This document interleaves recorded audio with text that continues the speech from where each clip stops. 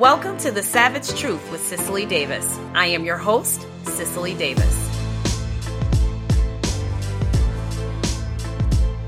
Sellout, race trading coon, spear chucking suck up, shine, doormat race puppet, black white supremacist, and one of my favorites, ignorant Oreo bed wench. Ouch! These are names and insults that were hurled at me because of my stance to refuse and reject the victim status. I'm still Christian, I'm still black, and I'm still loving America. Now, whether or not I still hold a license to be black in America remains to be seen.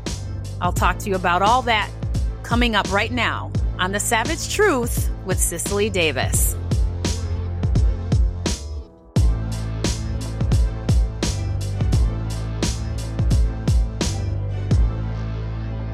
Welcome back, and thank you for tuning in to another episode. This is The Savage Truth with Cicely Davis. I am your host, Cicely, and I have the honor and opportunity to share my experiences, my perspectives, and insight on our American societal decline and how we can all, through information and discussion, and most importantly, action and voting, restore America back to its traditional reigning glory. And I do that on a weekly basis with some savage truths about race and media and government, current leadership, and, of course, and always, culture.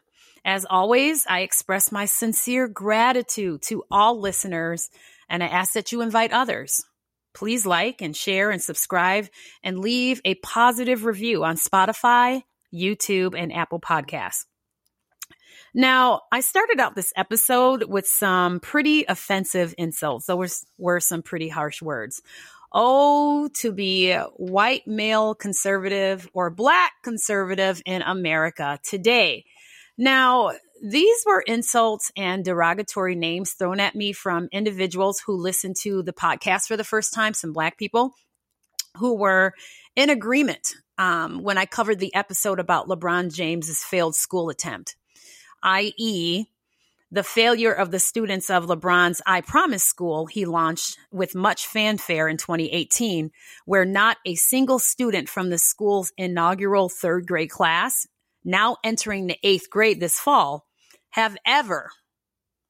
they have never, ever passed Ohio's state math test. And they agreed with me. You know, the comments that I was getting from these people was, yeah, that's terrible. LeBron can do better. That's failing our kids. But they completely disagreed with 100% of all the other episodes and its subject matter. Now, my savagely truthful statements as backed by research and data and facts, mind you, those episodes rendered me a sellout.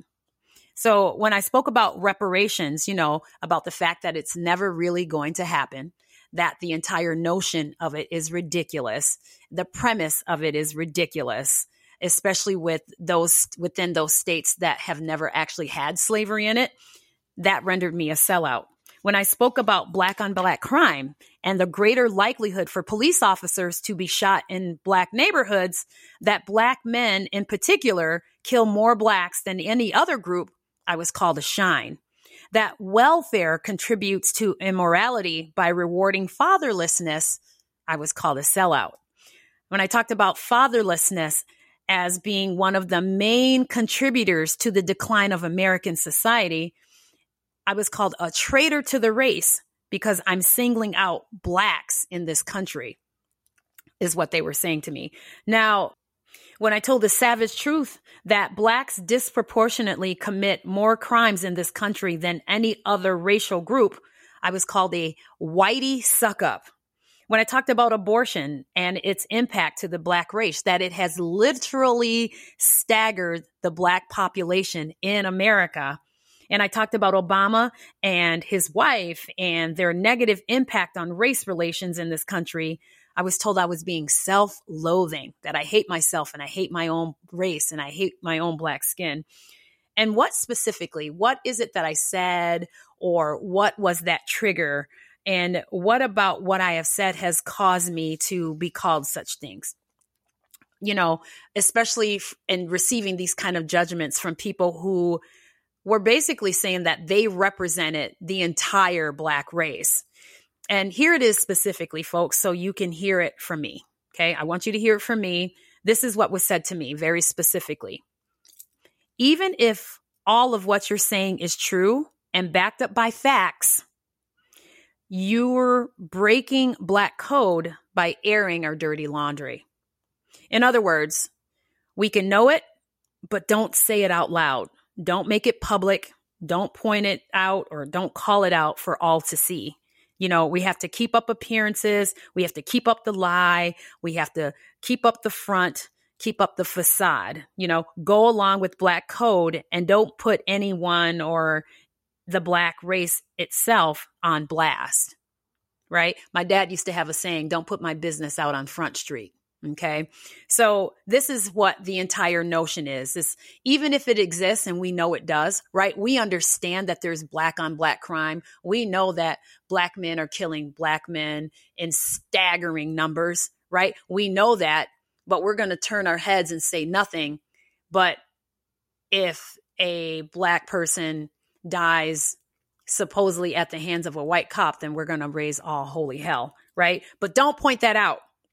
So ignore the fact, okay? Ignore the facts. Ignore the fact that a billionaire basketball player provided uniforms and bikes and laptops and an entire wing dedicated to a family resource center and all the resources and partnerships and amenities to support educational success.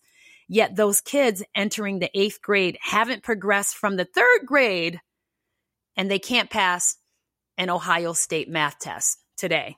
Ignore that fact.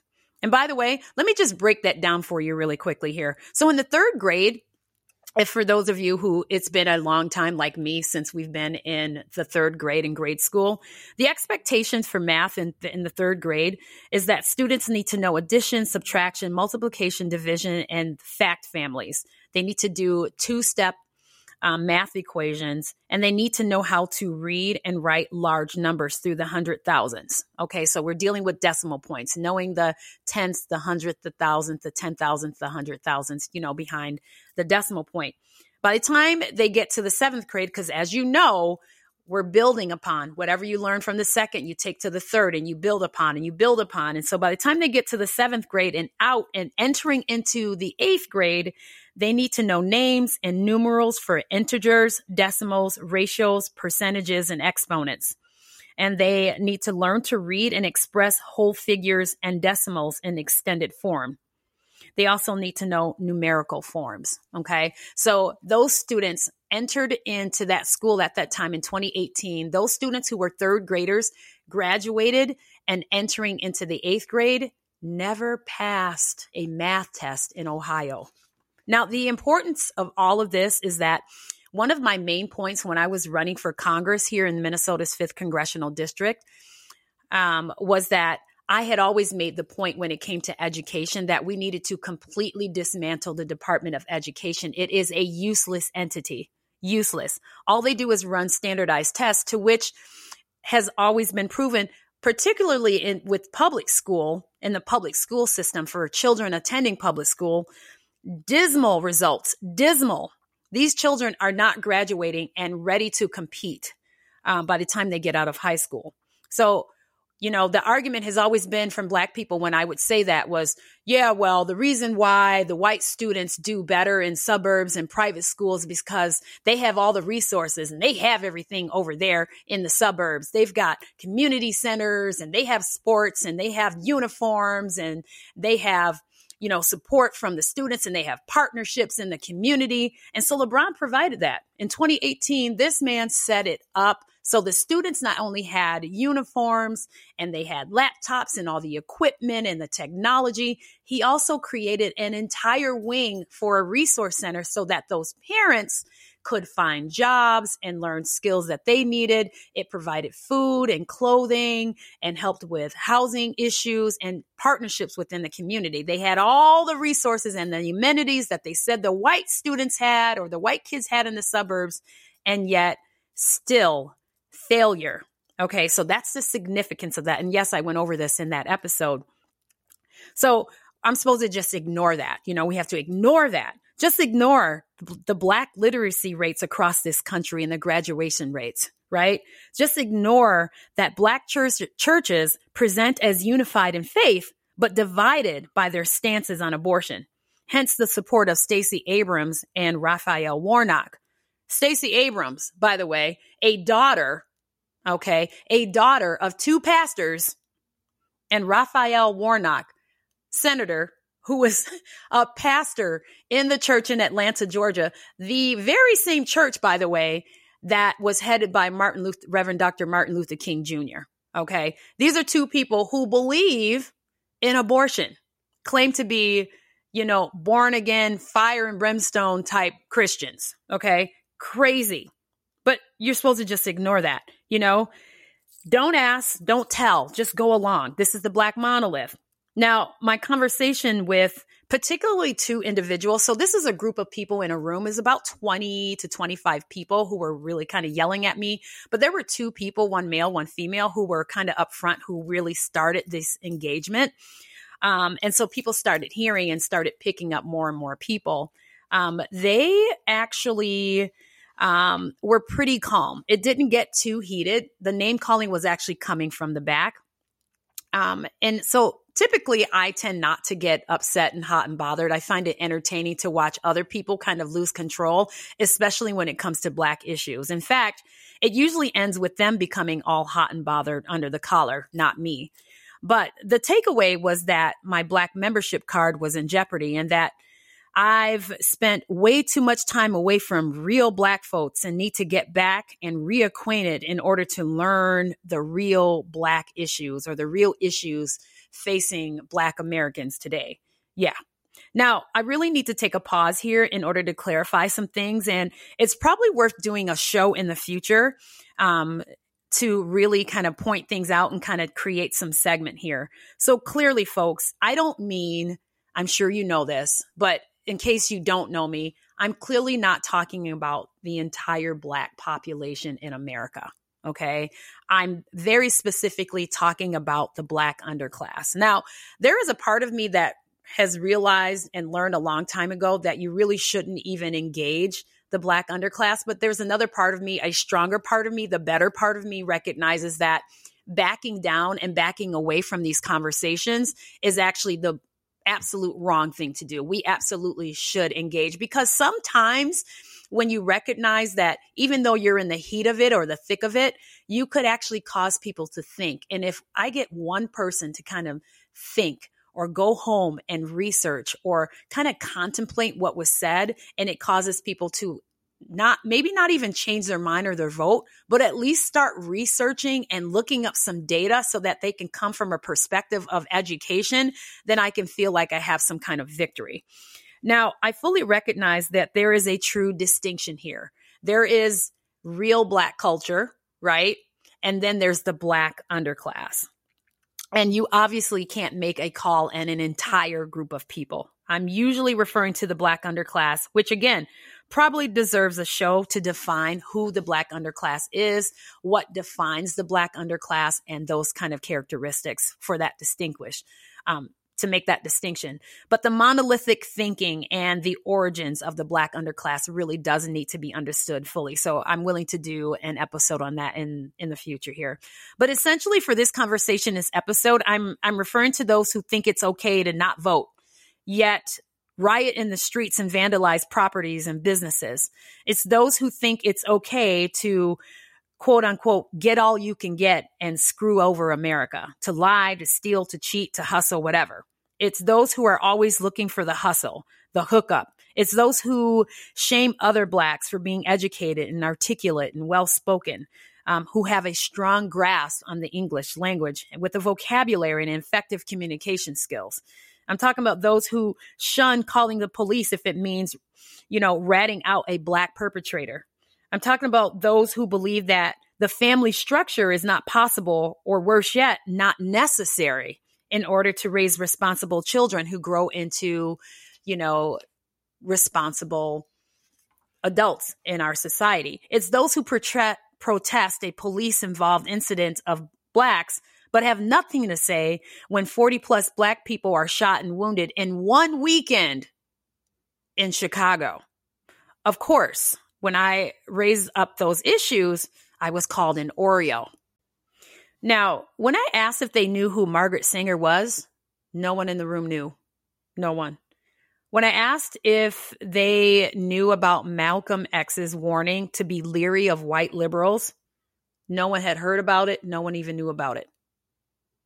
When I brought up the scandal surrounding Black Lives Matter, their failure and their misuse and abuse of funds, it really, really set them off. This just completely ignited the room. And this is when the name calling really, really got started. And when I discussed Booker T. Washington's stance on opportunity or MLK's real vision to judge by the character and content, not color of the skin, they said that that was no longer relevant, right? I was told that the facts were white talking points used to shut down the Black race, right? So the facts, the data, the research, the references, those are just quote unquote white talking points used to take down the Black race and to hold them back. David Horowitz said that civilizations die when they cease to believe in themselves. They lose the will to defend themselves and thus the will to survive. So it was so clear to me that the Black race has far too many members who have just given up, okay, who have decided through ignorance and complacency and manipulative influences such as leaders and influencers and the media to just go along. And there are people out there, they're counting on this. White liberals are counting on this. The woke mob is counting on that very thing. It's so obvious to me and so many of you listening as well that race is used as a weapon against conservatives, traditional values, and against our country. The chief weapon of the secular realm is race. Routinely, the U.S. is called by celebrities and the media and progressives, the entire Democratic Party and corporation and corporate entities, they're called white supremacists. We are a white supremacist nation, they say. That notion is heavily marketed in the Black community by the left, and it's actually bought. It's accepted. When you have America's first Black president say that racism is America's DNA and is transmitted through the generations, that has impact, even though the exact opposite is true. For those who do no research, they do not read or study or refer other bits of information in order to gain knowledge from opposite differing perspectives, they're easily led. They're easily misled. They're easily manipulated, and they're easily distracted. But fortunately, their fundamental belief system is easily disproven and destroyed. The problem isn't in the rhetorical system or the talking points. It's in the belief system, the system that pokes at emotion. It takes the experiences of struggle, history, and trauma and mix it with radicalism disguised as overdue retribution. And it causes me to bang my head. Victimhood sells in the Black community as sex does in the porn industry. Therein lies the dilemma. So by way of the Democratic Party, what I'm consuming may not be good for me, but boy, do I like how it feels. I mean, let's think about it. What have been the benefits of LBJ's war on poverty? What's been the benefit of welfare, not just to Blacks, but to American citizens in general? What have been the benefits of the Department of Education for our children, particularly in public schools? What's been the benefit of Black people showing up in record numbers voting for Joe Biden in order to keep Trump out? Is life better for Blacks in this country because of those results? David Horowitz said it best when he said, "Liberty is America's DNA, individual freedom," which brings me to how I concluded my conversation with these radical anti-American, anti-Black Marxists that I had.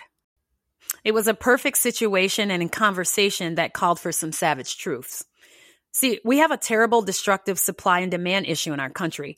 We have an incredible low supply of racism and an incredible demand to try to fulfill it. We've created racism where it doesn't exist or belong.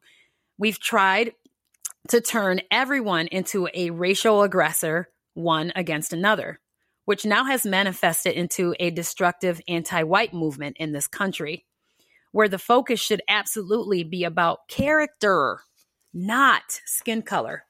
Whites do not hate blacks. They don't hunt blacks down.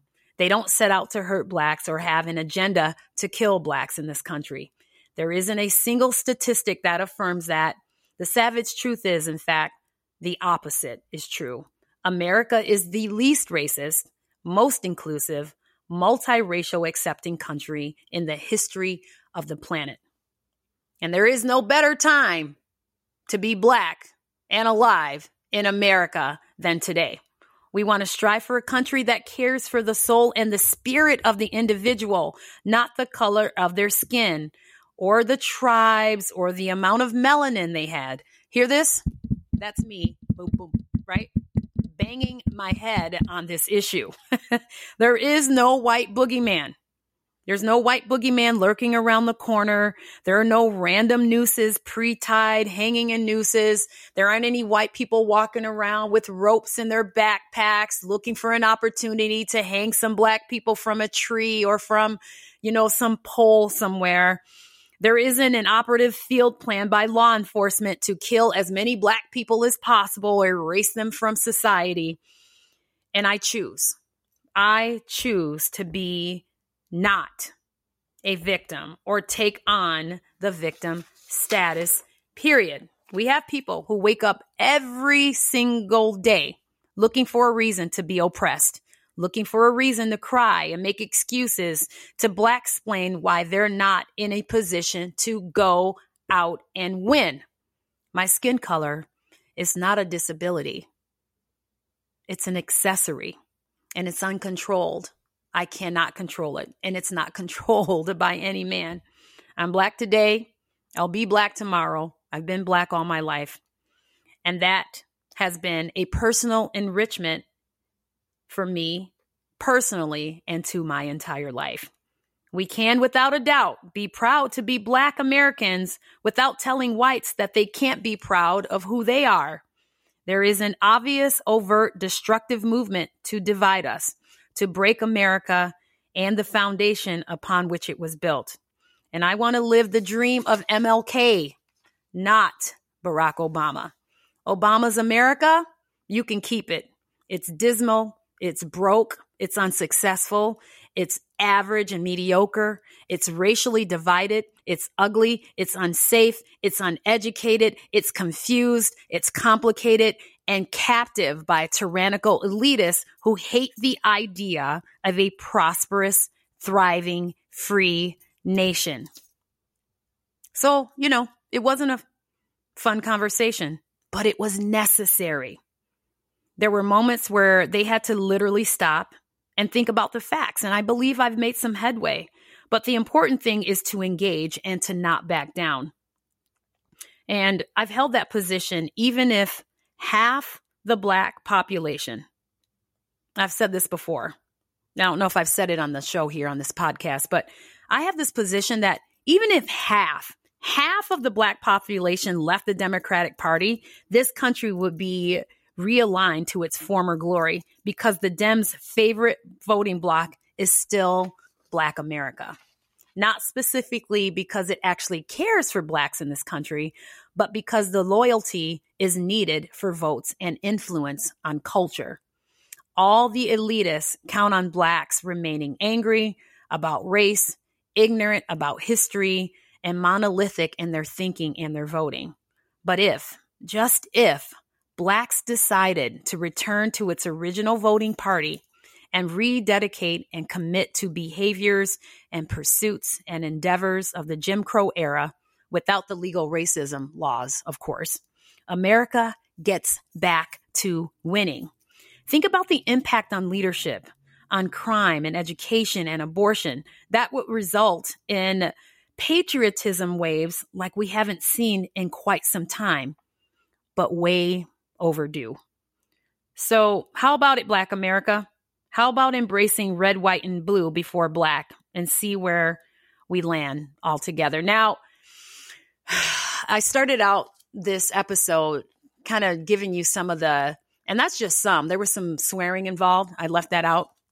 And some of the name calling got really kind of nasty, but I never actually got afraid, but it got pretty nasty. Now, I said that, my Black membership is pending, but I now have to imagine this. Imagine me having to go back, and face this NNRC. NNRC, the National Negro Relations Citizenship Board. Now, I just made that up, but seriously, imagine a panel, right? Nancy Pelosi, Joy Behar, Pete Buttigieg, Joe Biden, of course, and Elizabeth Warren and Bill de Blasio. People who really, truly understand what it's like to be Black in America. Imagine me having to stand before them to plead my case. And, it would be a they would have me plead my case and they would ask me some questions. And I would just plead my case to, remain Black in America and to keep my membership. And here's what I would say, I think. I'm from a single family household. I grew up poor. I voted for Obama once. I love chicken and watermelon, right? I eat chicken on a regular basis. Watermelon tend to be just a summer thing, but I do absolutely love it without a doubt, and I'm proud to say that. I am a great dancer. I can sing. I'm not much of a baller, but I do watch the NBA and the NFL on a regular basis, and I can talk sports with any guy, and more so than the average female. I'm not a strong swimmer. And, that's me pleading my case. And I think they would say, you sound great, but we have 3 questions. Did you vote for Hillary? Do you have any kids out of wedlock?